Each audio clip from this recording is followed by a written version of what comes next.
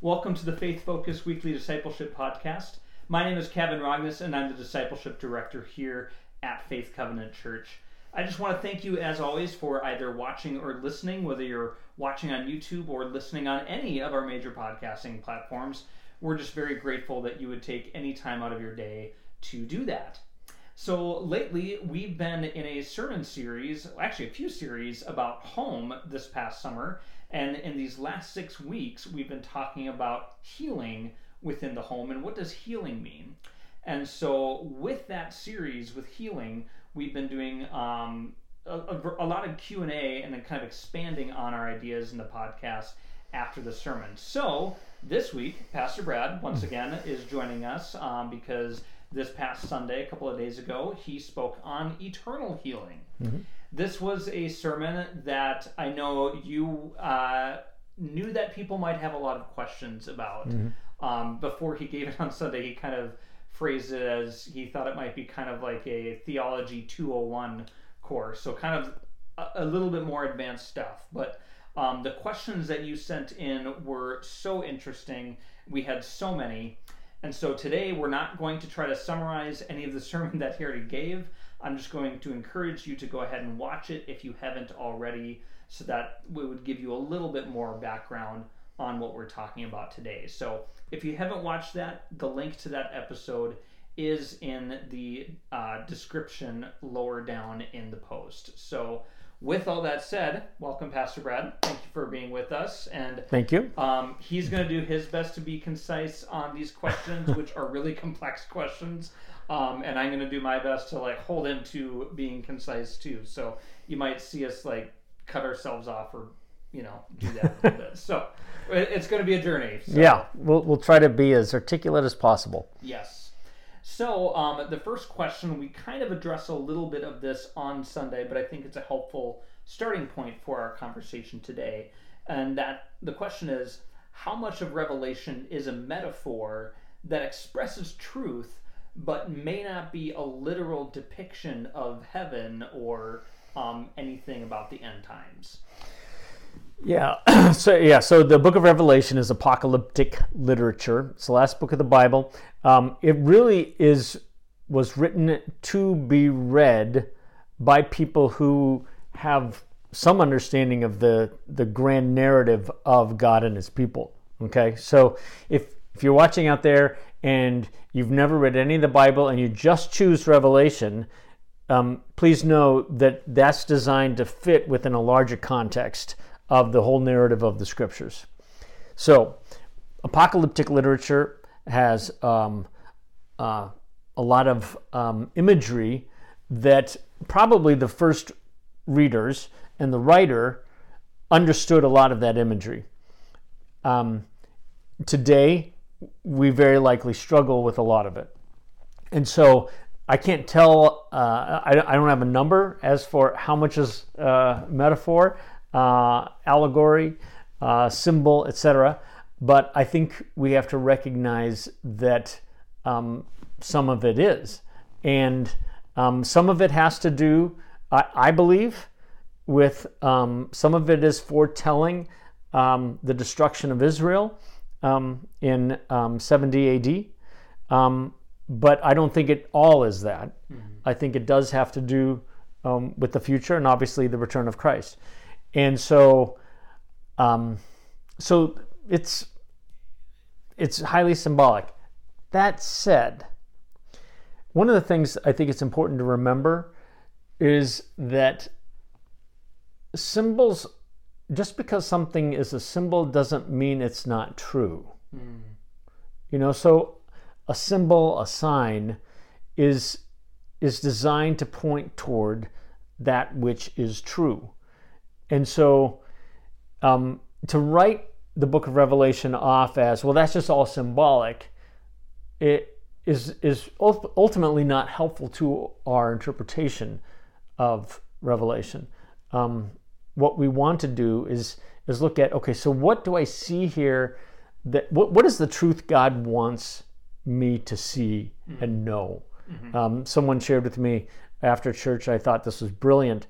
A previous pastor used to work here by the name of Trace James said, the scriptures recognize we are in a need-to-know basis. And the idea is that God has given us what we need to know. And he has put it in a form that that God in his foreknowledge knew that would be hard for us. And God wanted it that way. And that's okay. We don't tell our kids everything when they're 4 years old. We tell our kids what they need to know as they mature. And so I think that's with all of the scriptures. We have to recognize that God has given us what we need to know. And as we mature in Christ and come to know the scriptures, we become more adept at interpretation. Mm-hmm. And there's also a struggle of what we need to know and what we want to know. Absolutely. They are not the same thing. Absolutely. We all come to the scriptures. No one comes to the scriptures from an objective, perfectly objective viewpoint. We all come to the text with baggage, wanting it to do stuff for us, wanting it to prove points for us. But the Bible is really, the book of James talks of it. It shows us who we are. If you look in a mirror, you see that this is out of place. My hair's out of place. This is looking good. That's a scar that needs to be dealt with. So the scriptures are given to us to help us understand who God is, and it is in knowing who God is that we understand who we are. Mm-hmm.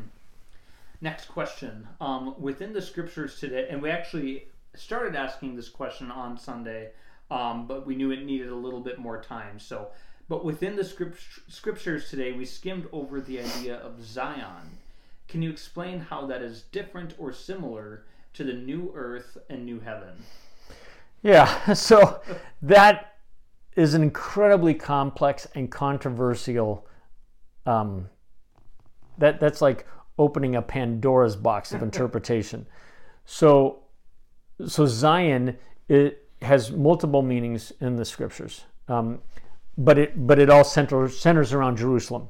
So you start with Zion is the place where the temple was built, okay, in Jerusalem, and then but Zion is also sometimes referring to Jerusalem, but sometimes Zion is referring to all of the land, all of the promised land given to God's holy people. And within Christianity, there is a certain way of interpreting that says that Jesus is not going to come back until all of God's people, until all the Jews have come to the land and take the land, and then Jesus returns. I will say, historically, that's a minority view.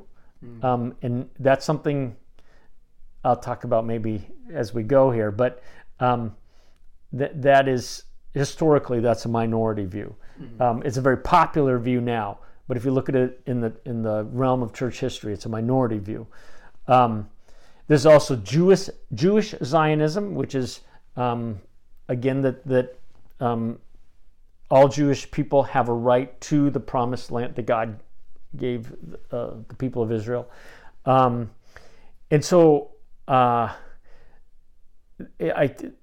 in preparation for this particular question, I actually watched a whole debate by two really smart scholars who disagree on the nature of the land and the future for Israel, etc. This becomes a political powder keg in our country and in Israel, and beyond Israel. Yeah, and it's our country. absolutely. And so, so that's a tough one that needs. That'd be like 5 different podcasts to get context and there. There's a multitude of books on varying opinions on all of this. Yeah, so. and can I just say to everyone, one of the things that you learn when you study church history, and so I grew up in the church.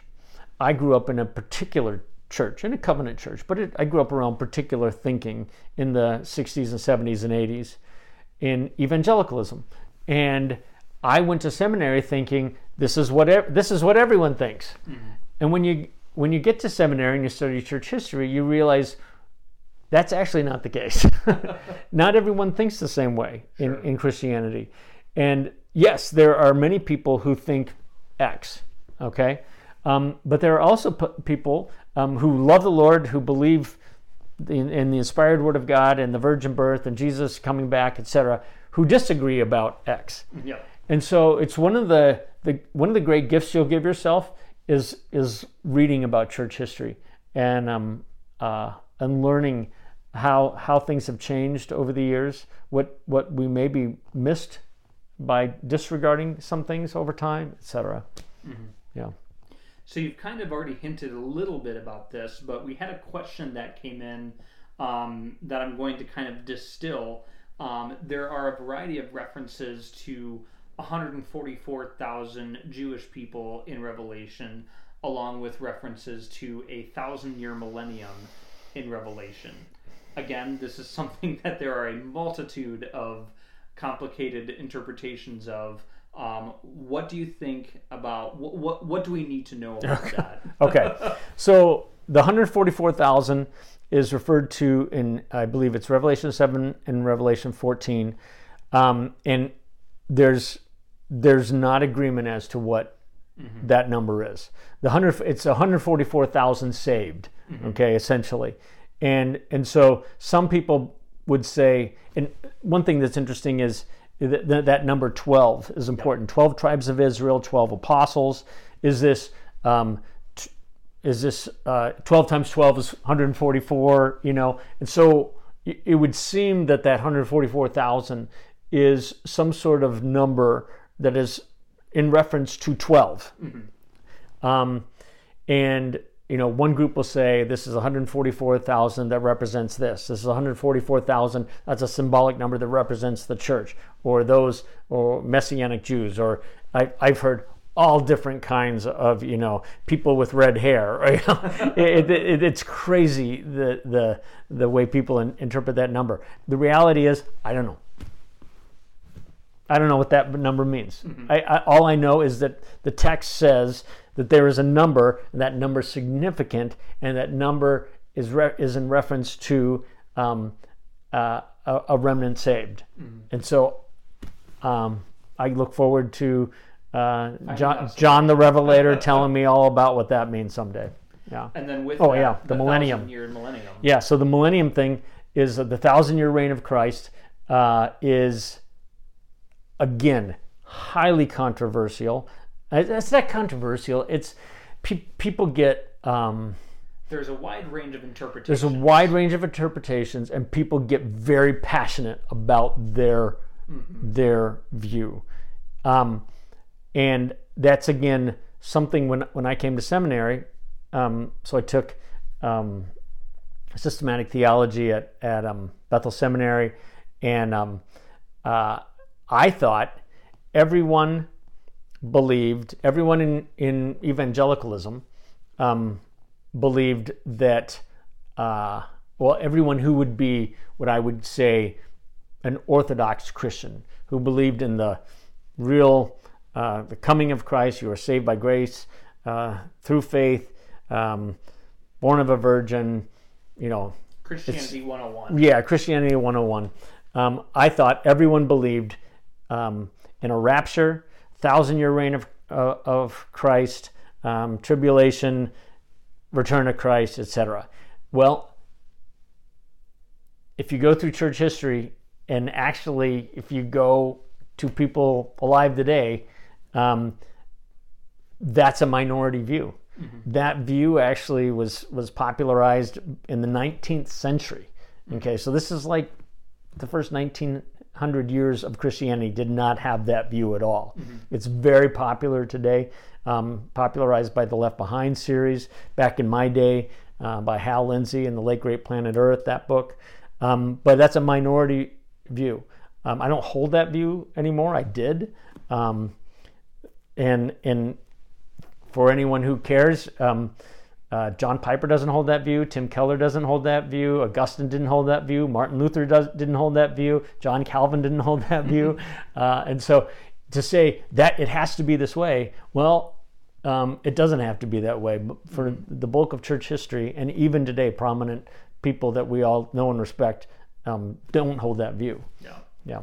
And so what I hear you saying is basically these ideas of rapture, a tribulation, 1,000-year reign of Christ, they're not necessary. If you don't believe that doesn't mean you're some wacko leftist Christian.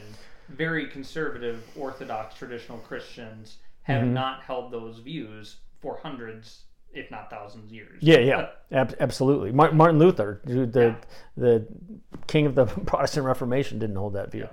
Yeah. And yet, if you hold that view, you need to know it doesn't mean,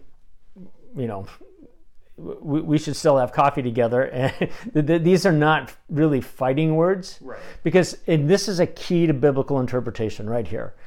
So if God gets to do it the way God wants to do it, it's not up to God's not going to check in with me or you or Kevin and say, well, I know you hold this view. What do you think if I come back and I return this way?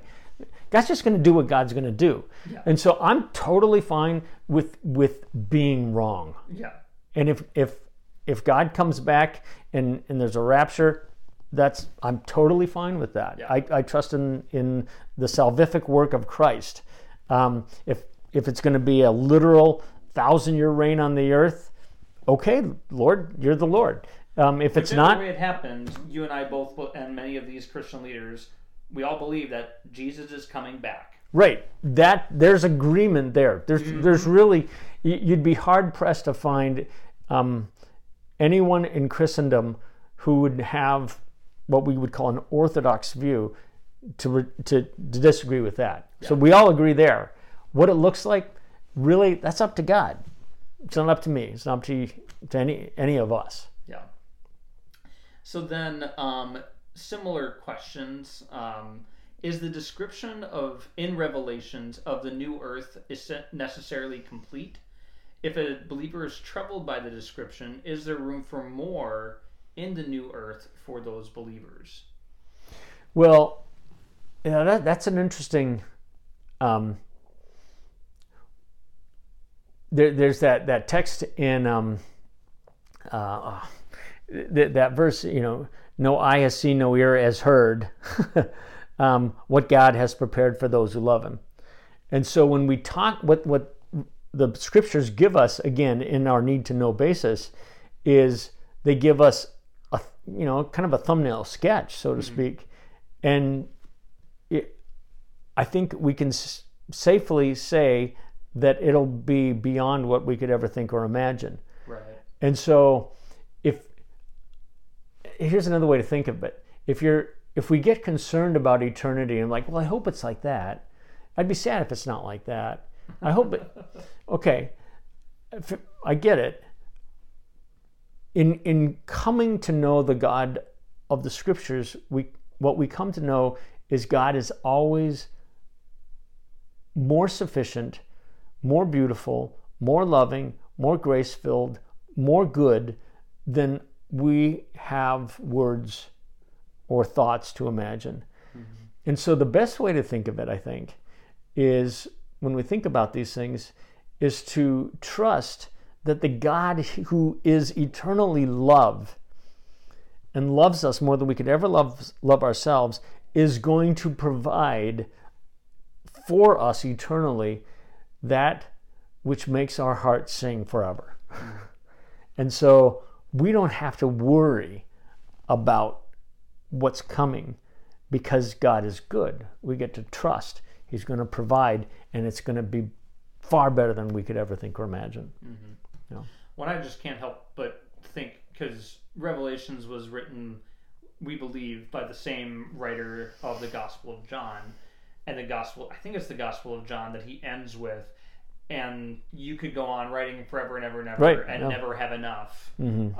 All the books of the world could never contain enough of God's goodness. Right. And so, to me, that makes me think, okay, heaven's going to be far better than we can possibly imagine, or could be contained, in a book. Right. Absolutely. Yep. Absolutely. Next question: what will a loved one that has passed away be like in the present heaven? Yeah, so that is in reference to, we talked about on Sunday how heaven is the realm of God, and in Revelation 21, 22, we hear of this new heaven, new earth. The old earth and the old heaven had passed away. So, and we talked about the present heaven. The present heaven is, I use the example of my grandma Amelia, who loved the Lord. She died. Her body's still buried in Arizona, but Amelia's with the Lord. Jesus said to the thief on the cross, "Today, not when I return, but today you will be with me in paradise." We know that when Jesus met with Elijah and Moses in the Transfiguration, they were real beings that were recognizable, who could have a conversation with Jesus. Okay, so that's the present heaven, that space where we go to be with the Lord until Jesus returns, final judgment, new earth, new heaven. Okay, and we talked about, if you go to the message, it's very important. We talked about this earth resurrected. God is not creating a new ex nihilo out of nothing.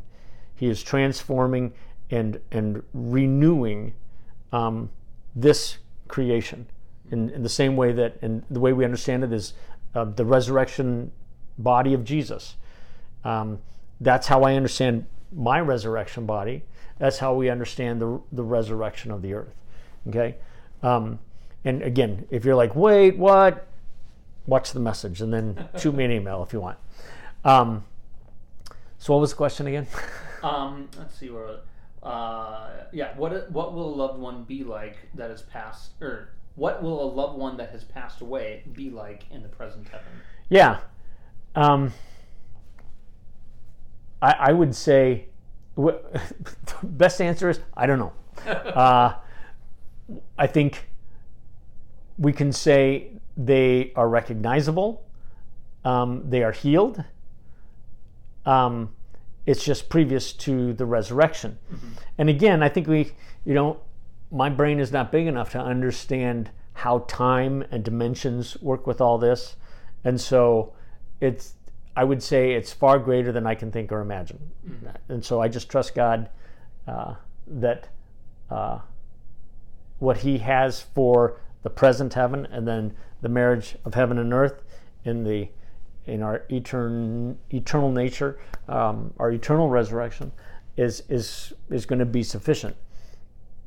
Wow, yeah, my brain's hurting. So with all of these brain-bending questions, this one helps. How should this news of a restored physical earth affect the way that I live my life as a Christian on a daily basis? So what do we do practically with all these mind-bending questions and discussions? Well, I have a number of thoughts. One thought I want to share for sure is not my thought. I got this from Randy Alcorn, who wrote a great book. If you're really interested in this stuff, Randy Alcorn wrote a book called Heaven, and it's really helpful. And you can kind of move through it slowly. It's deep, but it's not beyond our adventure. But he makes a point. You can find his stuff on YouTube as well. He makes a point that Christians don't need a bucket list. And I find that really helpful, because what's a bucket list? A bucket list is, these are the things I want to make sure I do before I die. I want to go to the Grand Canyon. I want to jump out of an airplane, et cetera, et cetera, et cetera. And jumping out of an airplane is fun. No, thank you. But he says, because our eternal life with the Lord is of totally restored earth in our resurrected bodies with the Lord, we have an eternity that is a life that has no end, in which to do that which will make our hearts sing. And so we don't need a bucket list. Yeah. If you don't get to XYZ before you die, Don't worry. God has a whole eternity in store for us. The other thing, it's interesting. If you're ever looking for a great chapter on, hey, what's the gospel? 1 Corinthians 15 is like a great place to go to. And Paul starts it off and he says, "Now, brothers and sisters, I want to remind you of the gospel I preached to you." And so then he goes on to talk about it. And he spends time talking about the resurrection of the dead, etc. But he ends with this great verse. After talking about what Christ has done and the resurrection of the dead, etc., he says, "Therefore, my dear brothers and sisters, stand firm, let nothing move you, always give yourselves fully to the work of the Lord, because you know that your labor in the Lord is not in vain." So what we do too often is we say, well, Jesus is coming back. I've received my ticket to heaven, and I now get to sit in the heavenly waiting room until Jesus come back, and I don't have to do anything. I just get to sit and read a magazine. And actually, Paul's counsel is, no.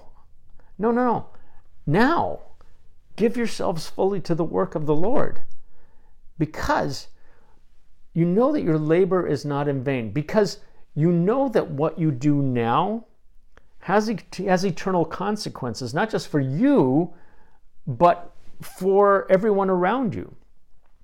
And there, we are saved by the blood of Christ, but that which we do on earth does have consequences. That which we do on earth has reward.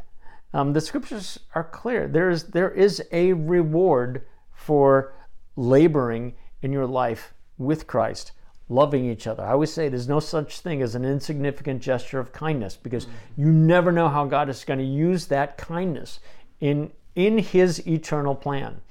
And so I say, what do we do? Well, we give ourselves fully to the work of the Lord, knowing that what we do here is not in vain. Absolutely. So next question, what do you think about Jesus' teachings that people won't be given in marriage in heaven, which refers to Matthew 22:30? If people are married on earth, are they not married in heaven? What are your thoughts on this? Yeah, so no, we're not married in heaven. That one's pretty clear. Yeah. But Jesus specifically addressed it. My wife Jill and I, we were talking about this, and I made we were talking about the idea that we're married to Jesus. Okay, so in the book of Revelation, it talks about the marriage supper of the Lamb, that the bride who is the church, it is in the return of Christ is wedded to Jesus, okay, eternally. The church marries Jesus. Ephesians 5 talks about how marital love is an expression of Christ's love for the church, etc. And I don't know how that sits with you, being married to Jesus. It's just, some of you might go, well, that sounds great. Others, you might be thinking, oh, that sounds kind of weird. I don't know.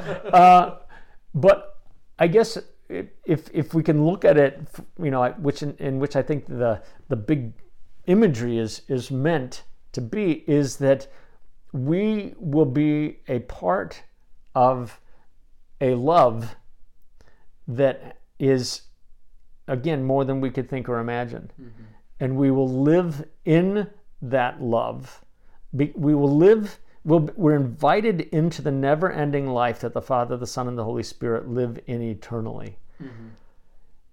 And it's not just a spiritual idea; it's a whole being. It's our embodied souls eternally caught up in Christ, living in the eternal life of God. Mm-hmm. I think we're not going to be standing around going, well, I wish I was married still. I recognize that brings up other questions about lost loved ones, lost spouses, and so forth, who maybe didn't know the Lord, etc. So it's a complex question. I think God's answer to it, though, is going to be better than we think or imagine. Mm-hmm.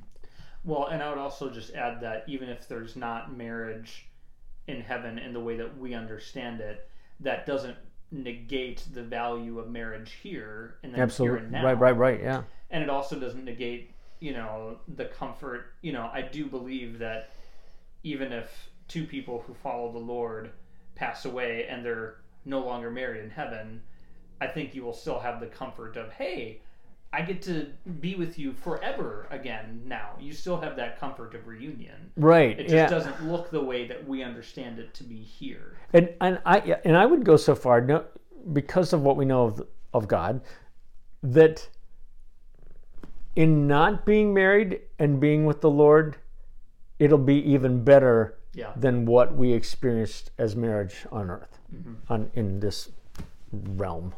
Yeah. All right, so then next question. We're getting close to the end.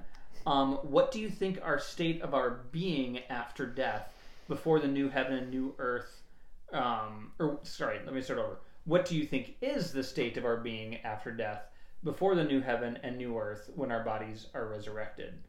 And then kind of along with that question, what is the environment of the afterlife before the new heaven and new earth? In other words, where are we? So that present heaven kind of question. We've kind of already answered a little bit. Well, I guess I would think of the transfiguration when Jesus meets with Moses and Elijah. They are clearly recognizable. They can dialogue with each other. Their identities, they're not different people. They're the same people. And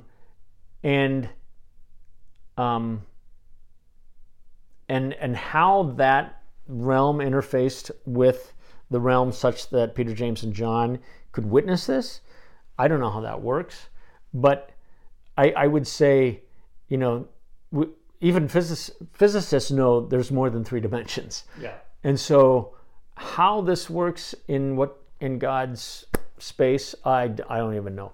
And just when I say God's space, it's all God's space. Whether it's the physical realm, height, width, depth, or it's the heavenly realm, which is beyond my understanding. So I don't know that we really know. Again, we have indication. When Jesus, the resurrected Jesus, met Paul on the road to Damascus, there was light.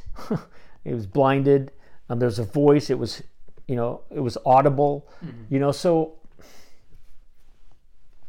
we just have hints. God gave us what we need to know. We go from there. So in your sermon, you addressed something about healing leaves. So in the new heaven and earth, why will we need healing leaves? And this is a scripture reference. Yeah, it's a great question. And so we talked about in the message that there are two landmarks in the eternal city, the New Jerusalem. There's the river of life, and there is the tree of life growing on the banks of the river. The tree of life, a reference back to Genesis 2, and the tree that is growing on the banks of the river of life, the tree of life, has leaves for the healing of the nation. Well, I think this is, is there a little literal river? I hope so. I like water. Is there a literal tree? Sure, why not? I hope so. Is this bigger? Is what the writer was inspired to tell us bigger than just water and a tree? Yes, I think so. And are there literal leaves for the healings of the nation? I don't know how that works, but I do know that what God is going to do is everything necessary so that we live in shalom. And shalom is not just the absence of conflict. Shalom is the Hebrew word for peace. Shalom is not just the absence of conflict, it's the presence of wholeness, harmony, and right relationship with God, self, others, and all creation. And so God will provide in our eternal life that which is completely necessary for shalom. In centuries of bloodshed, in our world, as we come to be with the Lord is going to heal all that division. Now, I think kind of the gist of the question, though, is why would we need that over time? Wouldn't that all be healed right when we get to be with the Lord, and we don't have to, we don't need these leaves anymore? I don't know.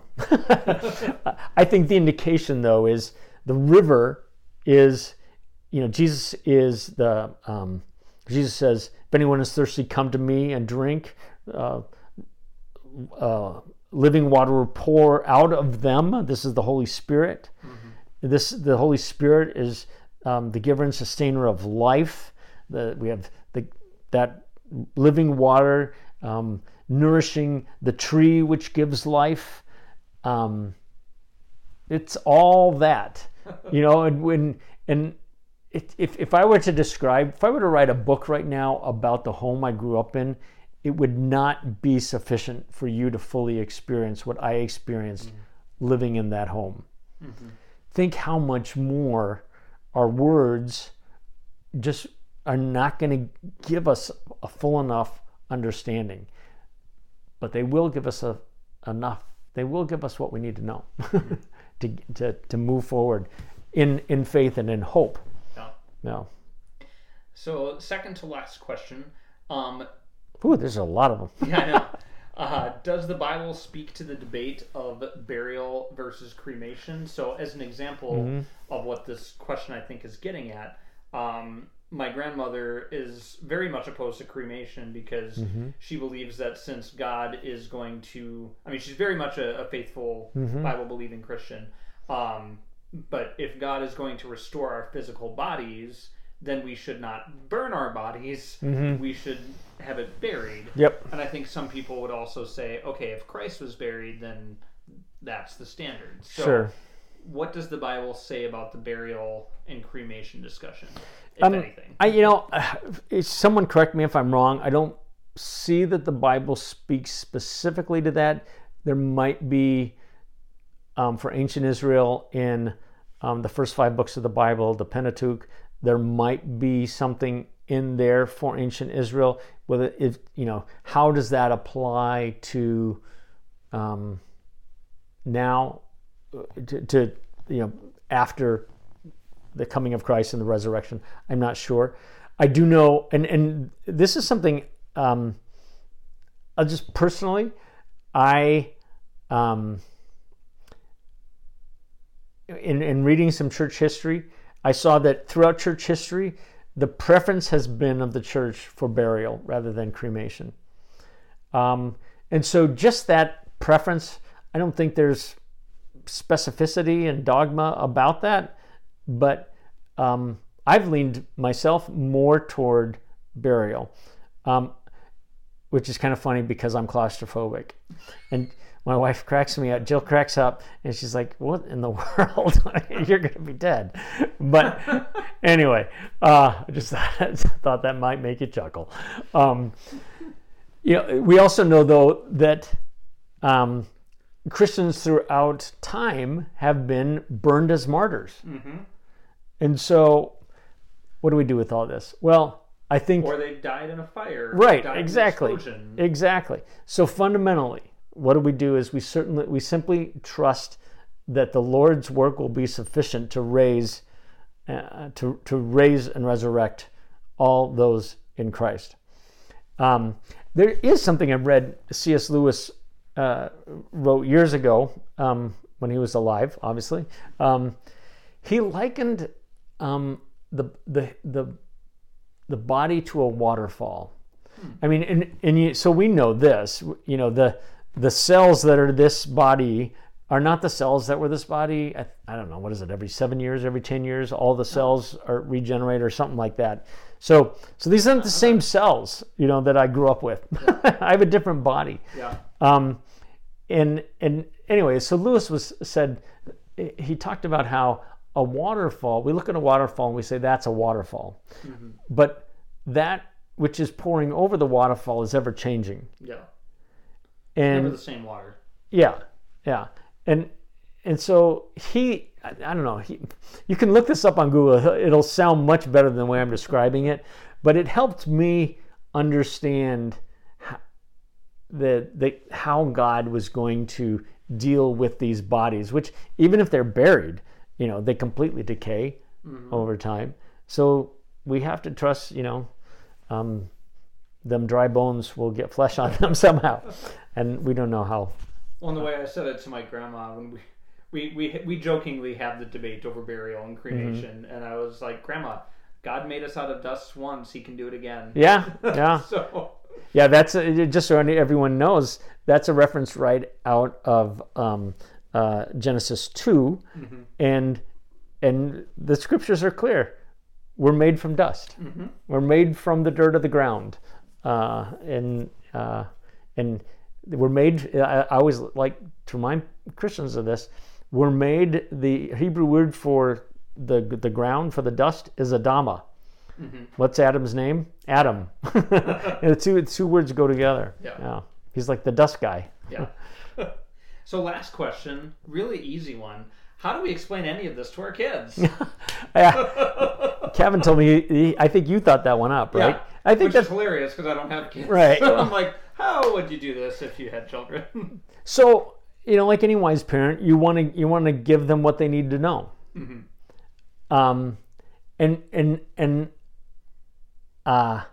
And so we have to discern where our kids are at. But I think having these things part of regular conversation. Mm-hmm. So one, we want a home where we talk about issues of faith. Mm-hmm. And we talk about them in biblical ways. That's why we have to know the scripture, so we can talk about them in biblical ways. Okay? But then when it comes to like the return of Christ, I'll share a story with you. When we talk about the return of Christ, we want to make sure that our kids know that Jesus is coming back, and that's a good thing. Mm-hmm.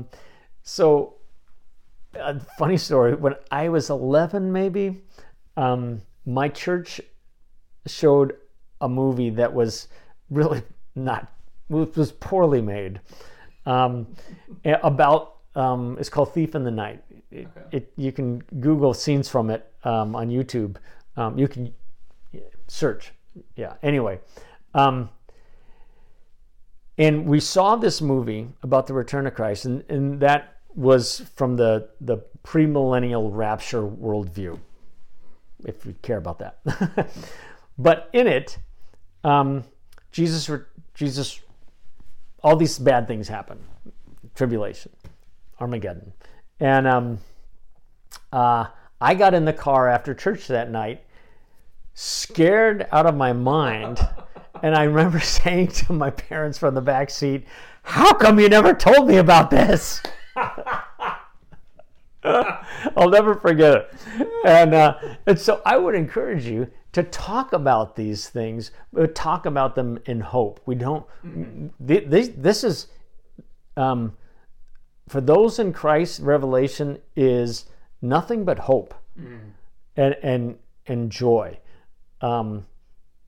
and it's a beautiful, beautiful book in the midst of the conflict, which is a real conflict between good and evil. Mm-hmm.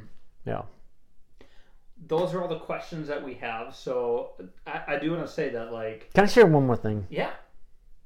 You're my boss. You can do what you want. I just said, so actually I want to say two things. Okay. One, I would encourage us as a congregation, because after the teaching last week, when we talk about eternal life, I like to talk about it rather than just saying, our eternity in heaven. I like to say our eternity when heaven and earth are finally wedded, or when the realm of God and the realm of humanity are eternally one, or something like that. I like to add that physicalness to it for our kids even, so that they don't grow up thinking that their church taught when you die, you get to go be with God and you live on a cloud like Casper. That is not the teaching of the scriptures. The other thing is, I said something which makes me always want to remind people of something. I said it's a conflict between good and evil. I just want to note that the scriptures do not teach that good and evil are polar opposites that conflict with each other. Good and evil, some people will say that's the yin and the yang of life or something, and that is not a biblical worldview. The biblical worldview is that that evil is nothing but a parasite of good. And this is all from C.S. Lewis. Smart guy. Yeah, Lewis, he changed my world. I took a C.S. Lewis class in college, and I wish I could have. oh, it was the best. It was the best class I took in college. Yeah. And essentially, he says, what is evil? Evil is nothing but the perversion of good. Yeah. So if we had nothing but good, we would thrive. If we had nothing but evil, we would collapse upon ourselves. Yeah. There's nothing. Time does not continue if there's nothing but evil, because we destroy ourselves. But good allows eternal new possibilities. So so evil is just taking something that's good and perverting it for its own purposes. So, for example, you take something like a hammer. I'll give you two examples. A hammer's it's just an inanimate object. If I use it to build a Habitat for Humanity house, I'm using it for good. I could take it and bonk you over the head and give you a concussion. I've taken something that is I won't that is designed for nothing but good, and I've used it for an evil purpose. Another example would be sex. Sex is designed for the marital love as a demonstration of God's love for people. It is designed to have boundaries. It is designed to be protected. But if we take that and we use it for selfish purposes, which would be a perversion of its original purposes, then we do damage. And so if you take away that selfish use of sex, the use of sex on our planet stays prosperous for us as people. Once you take anything that's good and you pervert it, then it becomes evil. I'm not trying to land the plane here. Anyway, wickedness, evil is nothing but a parasite for good. It needs good to survive. Good does not need evil to survive, which is a good argument for eternal life. Yeah. All right, I'll stop there. Sounds good. If you're looking for a great book on eternal life, read C.S. Lewis's book, The Great Divorce. Yes. I've been meaning to reread that one because it's been many years since I've read it. It's so good. Yeah. I'm ready to go back to it at some point. This big. Yeah. It's pretty short. Yeah. But fascinating. Yeah. So, well, I want to thank all of our members for these questions, because I was telling Brett earlier today, these were questions that were not trying to clarify things that were confusing in the sermon. They were questions that were bringing in more ideas and connecting them to the sermon. So to me, that meant that you were engaging with what Brad was saying and understanding it, and then asking questions that kind of took the conversation to the next level. So I thought they were very, very smart questions, and so I'm really thankful for that. I'm glad we have a congregation that thinks through these things and wants to know more instead of just quietly assenting to everything we hear. So absolutely, I think that's great. Absolutely. So we process together. Yep. So thank you very much for watching or listening with us today. Thank you, Pastor Brad, for joining us. Thank you, Kevin. And thank you all, and have a wonderful and blessed day.